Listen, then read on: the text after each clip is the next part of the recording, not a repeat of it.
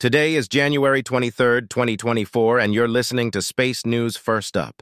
First Up is sponsored by Terran Orbital, the leading manufacturer of satellite products for the aerospace and defense industries. Terran Orbital provides end-to-end satellite solutions to meet the needs of the most demanding military, civil, and commercial customers. Learn more at terranorbital.com. Here are today's top headlines in space. Albedo raised $35 million to build and launch its first high-resolution Earth imagery satellite. French launch vehicle startup Latitude has raised $30 million.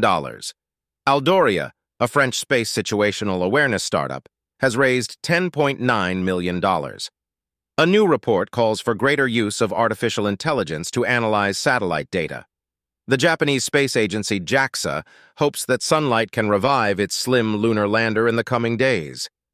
The two companies with NASA contracts to develop crewed Artemis lunar landers are also working on cargo versions. First Up is produced by SpaceNews, the industry standard for professional space journalism.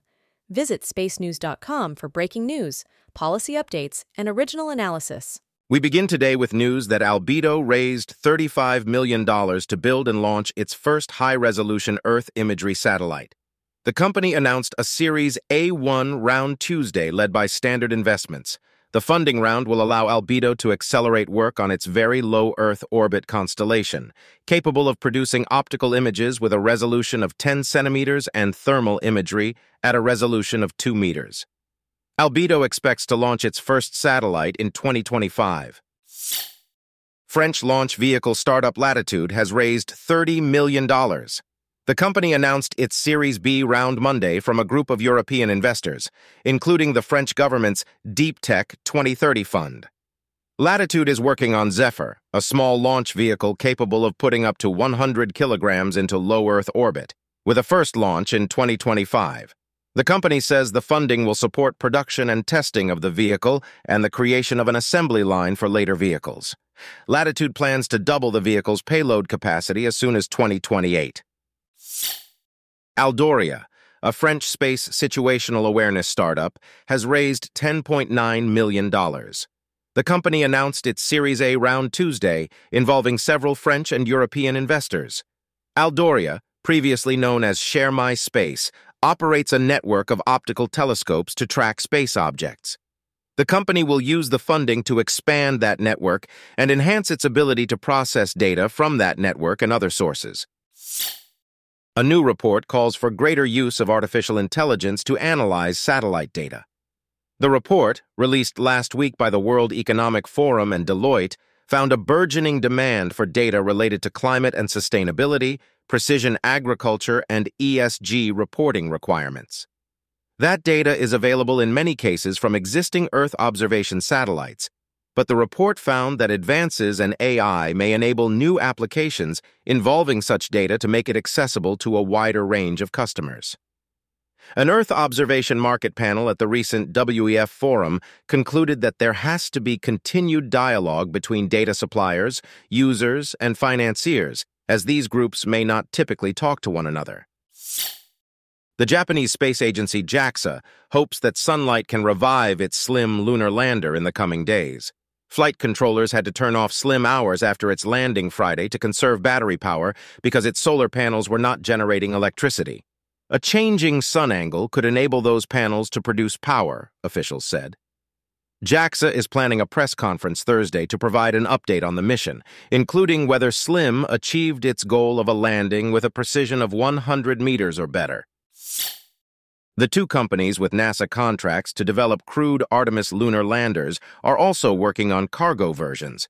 NASA said it recently activated options on human landing system contracts with Blue Origin and SpaceX to direct them to start initial design of cargo versions of their landers, capable of placing 12 to 15 metric tons of cargo on the lunar surface.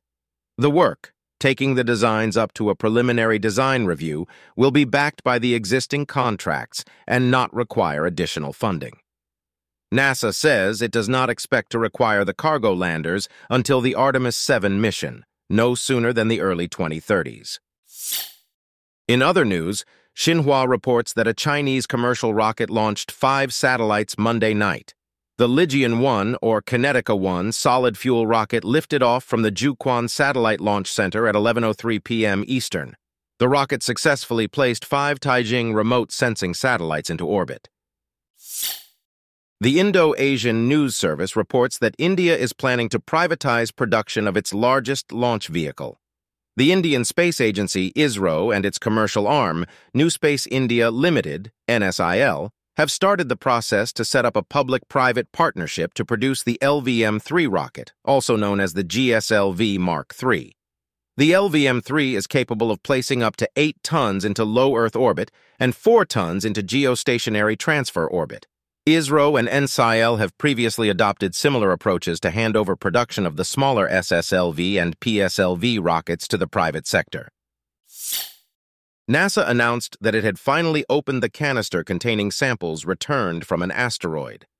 Technicians in an astromaterials lab at the Johnson Space Center removed the final 2 fasteners on the lid of the OSIRIS-REx canister after developing special tools to remove the stuck fasteners.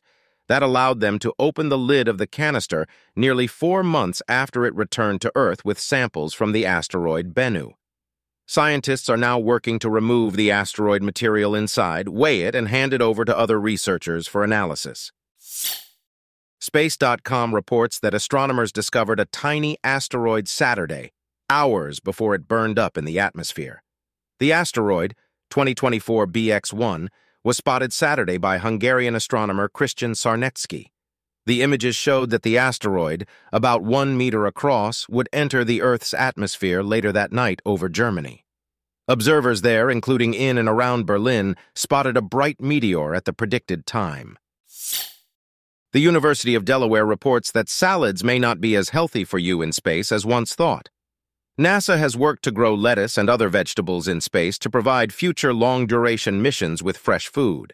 However, a study found that lettuce grown in microgravity may be more susceptible to salmonella infections that could sicken astronauts who eat the lettuce. That's a particular concern in a confined habitat like the International Space Station, where disease-causing microbes can thrive. The New York Times reports that a scientist who discovered key evidence supporting the Big Bang model of the universe has died. Arno A. Penzias was working at Bell Labs in the early 1960s when he and fellow physicist Robert Wilson noticed a persistent hum from a radio dish. After ruling out terrestrial sources of interference, including bird droppings inside the antenna, they concluded that they had detected a cosmic microwave background signal, a signature of the Big Bang predicted by astronomers. Penzias and Wilson shared part of the 1978 Nobel Prize in Physics for the discovery. Penzias was 90.